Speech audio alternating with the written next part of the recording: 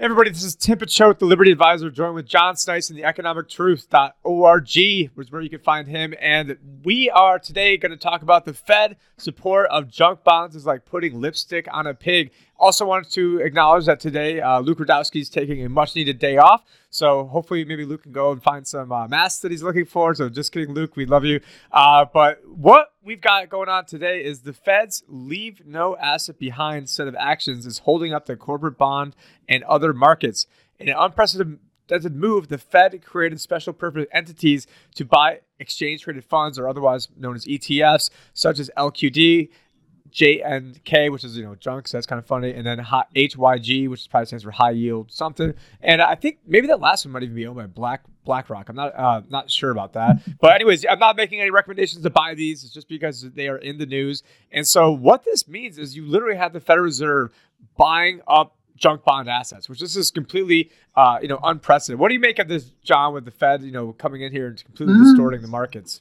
Well, actually, what's fun is actually really not the Fed, but the Fed and the Treasury is not married, so it doesn't matter. But it's actually the Exchange Stabilization Fund, which is a fund that is run by the Treasury that is, funneling all this money. So I'll be very interested to see their consolidated financial statements for this month coming up right away, actually. So I can't wait to look and see what that will look like, because that's what they're using, a slush fund that they actually, came about from the stolen $2 billion from the gold confiscation back in the 30s. And he also did the same fund rated off, of course, back in the day. So it's very, very interesting how they're using that fund, of course, which is, flushed with with currency. And it also holds the SDRs, the special drawing rights, the IMF currency.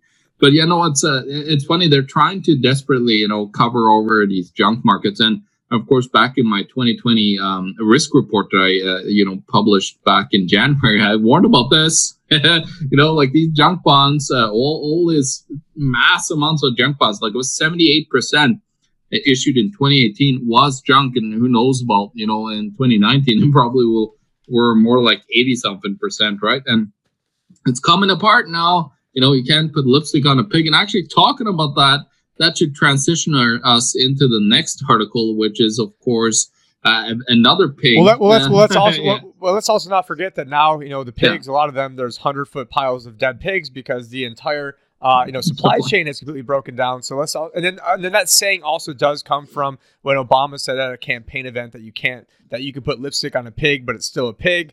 And then, so sorry about that, John.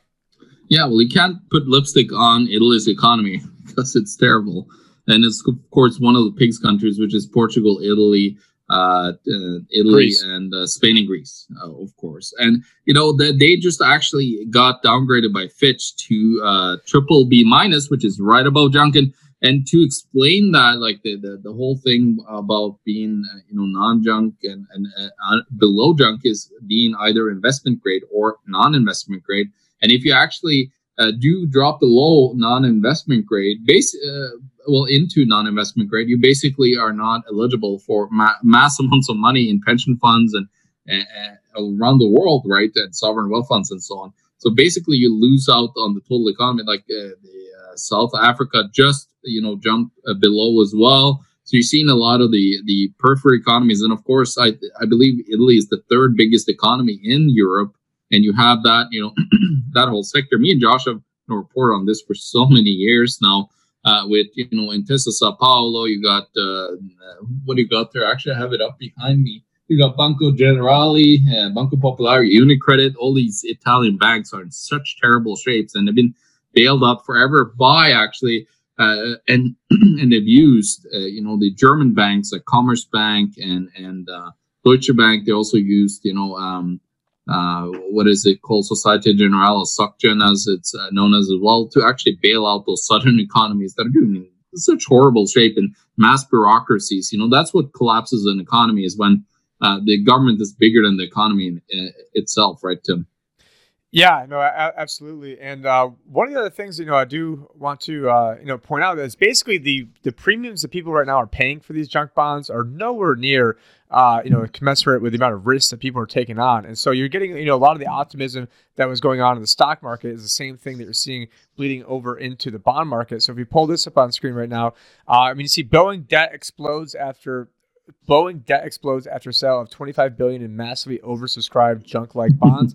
And so, you've got, a company like Boeing that, in the foreseeable future, it looks like people aren't even really traveling anymore. If they, then they were already mired in problems before all this stuff happened with their, what was it, the 737 Supermax or something like that? Yeah, the Max, that two of them crashed because of computer programming that actually told the plane how to fly because they couldn't fly properly the way it was built. Maybe they should have because they didn't share buybacks. They didn't do research and development properly, right? They spent all the money on buying bonds. Their own stocks to share buybacks and use it. Yeah, and if it didn't have so many, crazy implications, this it might actually be funny. But the bond market has not been overcome by this. The bond market hasn't been overcome by the same optimism as stocks. And basically, what's going on is that the logic for this call is that the incoming economic data will continue to be ignored in favor of headlines regarding the treatment of COVID-19 and success of the reopening efforts, which will commence in its earnest during the second half. So basically, people are like, oh, well, there's going to be some new vaccine or there's going to be some new wonder drug. And so we don't need to actually worry about what the actual fundamentals are, what is actually going on with the company, because they might be getting free money and maybe they can start getting, using that money to buy back their own stocks. Even worse than Boeing was the airline industry in general, which used 96% of their free cash flow to buy back their own stock. Sorry, I think it was to the tune of like $46 billion over the last 10 years. And now we've only had, and then now they're asking for a bailout of $50 billion. And I also do want to point out, if you guys are watching this on Change the News, definitely appreciate that. We also filmed a Tim and John show, episode number 9. We filmed probably about 30 or 40 together, but the official, those were prequels. This official one was number 9. And we got into some pretty interesting stuff. At least if you like economic geek stuff, but that one went almost an hour. And we talked about, what did we talk about? We talked about how, what happens if we end up defaulting on the debt to China, whether or not China caused this or not, that, that's probably could spark a whole nother debate. And then we also talked about how the largest gold dealer in the world is shutting down their operations, and that was Scotiabank. Scotiabank, yeah. Yeah, so we have a lot of stuff to talk about in that, but that is on my channel at Tim Picciott with the Liberty Advisor. So if you guys want to go give me some love over there, and John and I some love on that, it would be awesome. But anyways, getting back to some of these articles over here, it says, don't be fooled, a 40% drop could hit by next year after this bear market rally fades. Veteran economist warns. And so by veteran economists, they are referring to Gary Schilling. And I took it off the screen so that way you guys didn't drive you guys nuts when I flipped things up and down. But Schilling, he was known for, predicting the housing crash. Now he did have something called, I wish I had pulled up, and I've mentioned this in several presentations, was called the CAPE ratio. So that is the cyclically adjusted price to earnings ratio. And so basically what that means, long story short, is the higher it is, the more overvalued stocks are, but on a longer time horizon. So what this measure was really good for is when stocks were valued like in I believe it was the top quintile of being expensive, so the top 20% of being expensive, which is where we've been camping out for the past several years. That basically what that was looking like is and I don't have the exact numbers right in front of me, but it was something like if you were in that top quintile being expensive on a forward 10-year return, the stock market return was something very, very low. We're talking like in the 3 to 4% range. And this is a message I've been telling people forever. And when I say 3 to 4%, I don't mean like, oh, it means the market's going to go up 3 to 4% a year. It's going to mean, okay, well, it went up way too much, the past, 5, 6, 7, 10 years. And then now what we've seen is that, plummet back down to reality, and now boom, right back up to these way overinflated numbers. And I don't really know any asset managers worth their salt that are coming in here and trying to buy into stocks at this level. I don't have the Dow in front of me, but I think earlier today it was like at 24,333.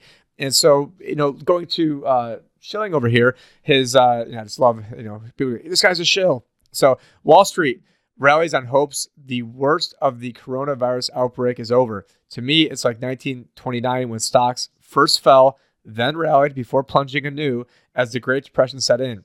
the damage worldwide economies is yet to unfold as stocks will collapse to new lows. And maybe one thing that John can maybe talk about is, in 1929, there's a lot of things that they did when FDR ended up getting elected. I don't know if he was I think he came like a little bit later, like a year or two later. But he's always credited for saving America for the Great Depression. Now, do you have any thoughts on that, or when government actions coming to save the day, John? Well, the government is just plowing money in and building, roads everywhere. Of course, yeah, some little good things there, of course, with the highway system and everything. But other than that, like the government spending a whole bunch of money, it's misuse of that and all that. And of course, like the government coming in and intervening, just really prolongs the crisis at hand. Of course, when you have intervention. Yeah, so we're going back, to the articles, and what it was saying is that basically Schilling pointed out that there was a 48% plunge in the Dow Jones in 1929 from September 3rd to November 13th. So, actually the plunge we had now was even quicker, faster. Something like a Kanye West song, like bigger, faster, stronger, louder. But no one wants to hear me sing. And one of the reasons for that, in my opinion, is all the ETFs.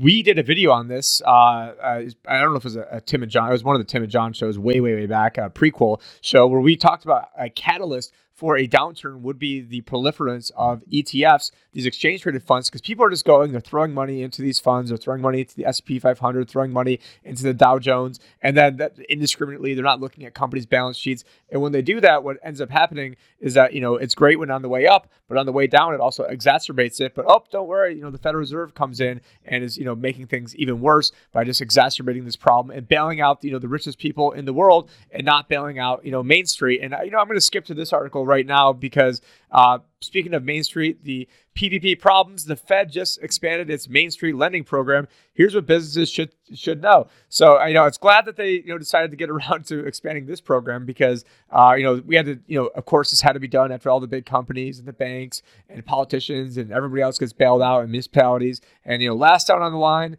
of things is small business owners, which is the, heartbeat of America. But, as, we got guys like Gary Schilling, talking about how the Dow, and actually, let me just go back to this article because what it was saying is, so buyers stepped in, they pushed stocks up 48% through April 17th, 1930.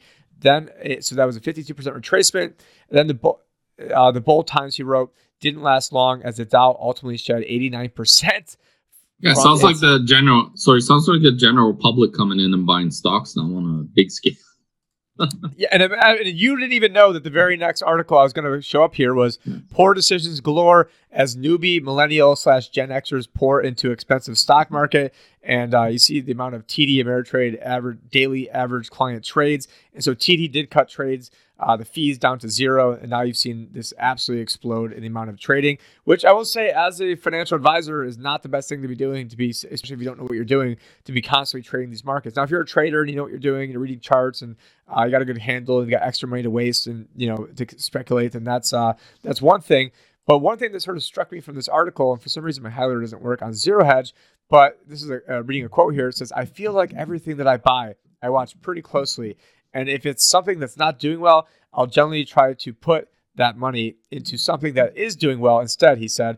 Working from home, he added, has allowed him to watch for movements more easily. Now, I mean, technically, that's pretty much the exact opposite of what you should be doing as an investor. I mean, not giving investment advice up here. But what you should be doing is if you own something and it goes down, you should want to buy more of it. Like if you're right now, Bitcoin's at 8,600. If it goes down to 5,000, if I like Bitcoin, I should want to buy more of it. If it goes down to 2,000, I should want to buy more of it. And then it's to say I'm putting in $500 a month. Well, now through dollar cost averaging, I'm buying more and more and more and more. And so if something goes down, you're like, oh, well, I'm just going to get rid of it and go get something that's up. You're actually better off like just I think it's called the dogs of the Dow theory, where you just go in, you just put all the money in like the worst performing things that did last year in the Dow, and then your portfolio will be way higher. So that it's a contrarian approach, past performance notification of future returns, blah blah blah blah. But the average person doesn't realize this.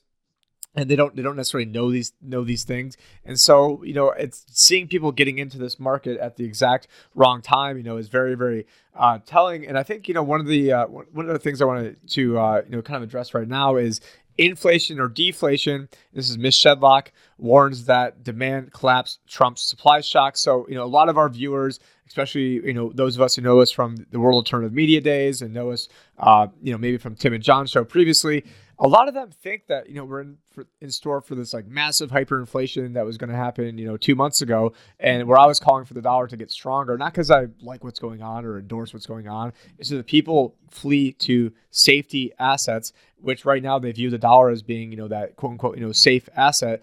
And so, I do sort of, agree with, and this is something that we did talk, I think in the previous Tim and John show with Kirk Chisholm about, so I don't want to belabor that point too much. You guys can go check out my YouTube channel, Tim and Show with the Liberty Advisor, and catch that. And then now we've got an article, will Airbnb's implosion trigger a housing bust? So I don't know, do you want to take this one on, John? Well, that's the problem, is that all these Airbnbs are just owned by people that, suddenly became landlords. They just bought up a whole bunch of real estate and then renting it out. They're just turning it around and renting it out through Airbnb, right? So it was pretty easy. But as the economy has slowed to a complete halt, there's nobody using those Airbnbs, and that mass amounts of real estate that they're holding with all the debt on it. Now they're going to have severe problems actually paying that debt back, and that's going to be a huge implosion of, especially in North America. It's going to be the greatest ever, implosion that we ever have seen on the housing. It puts a huge strain on the market itself. Meanwhile, you have active listings versus host, and of course, it's just going through the roof, as there's nobody that actually are able to buy in and actually travel anywhere right now. And somebody's talking about, travel's going the next 6 months. It's not going to happen, most likely. So you're seeing, the economy is in a basically lockdown, and nobody's able to do it. Well, going to have several severe implications there.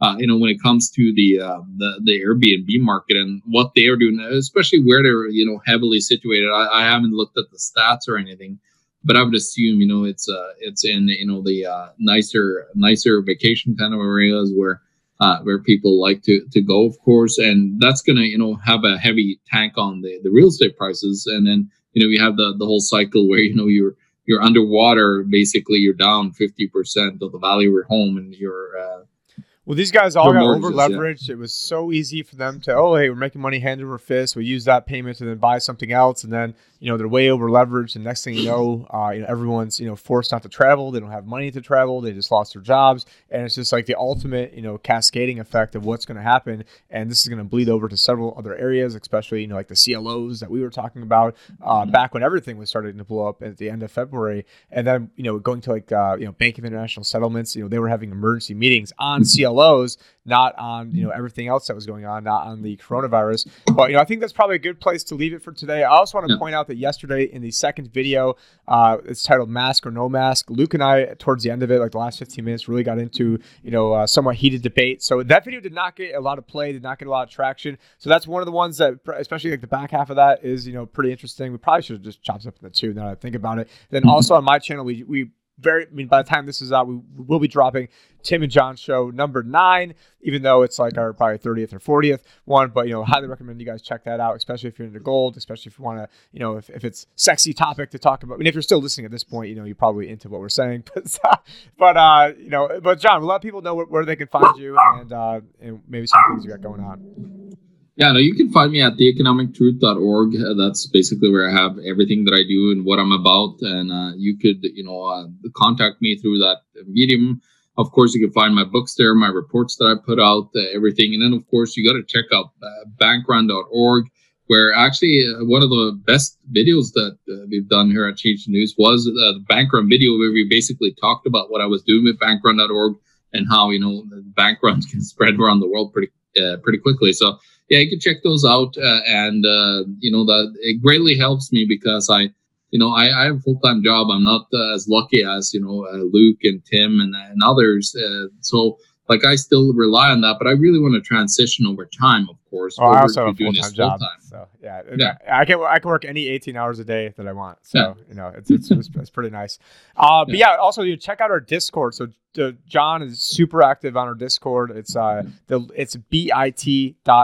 so it's a bit.ly link. So bit.ly/Tim John Discord for all the economic geek stuff that you guys could want and possibly more. And anyways, thank you for joining us, John. Always a pleasure talking with you. And until next time, it's Tippett Show and John Snyson signing off for Change the News.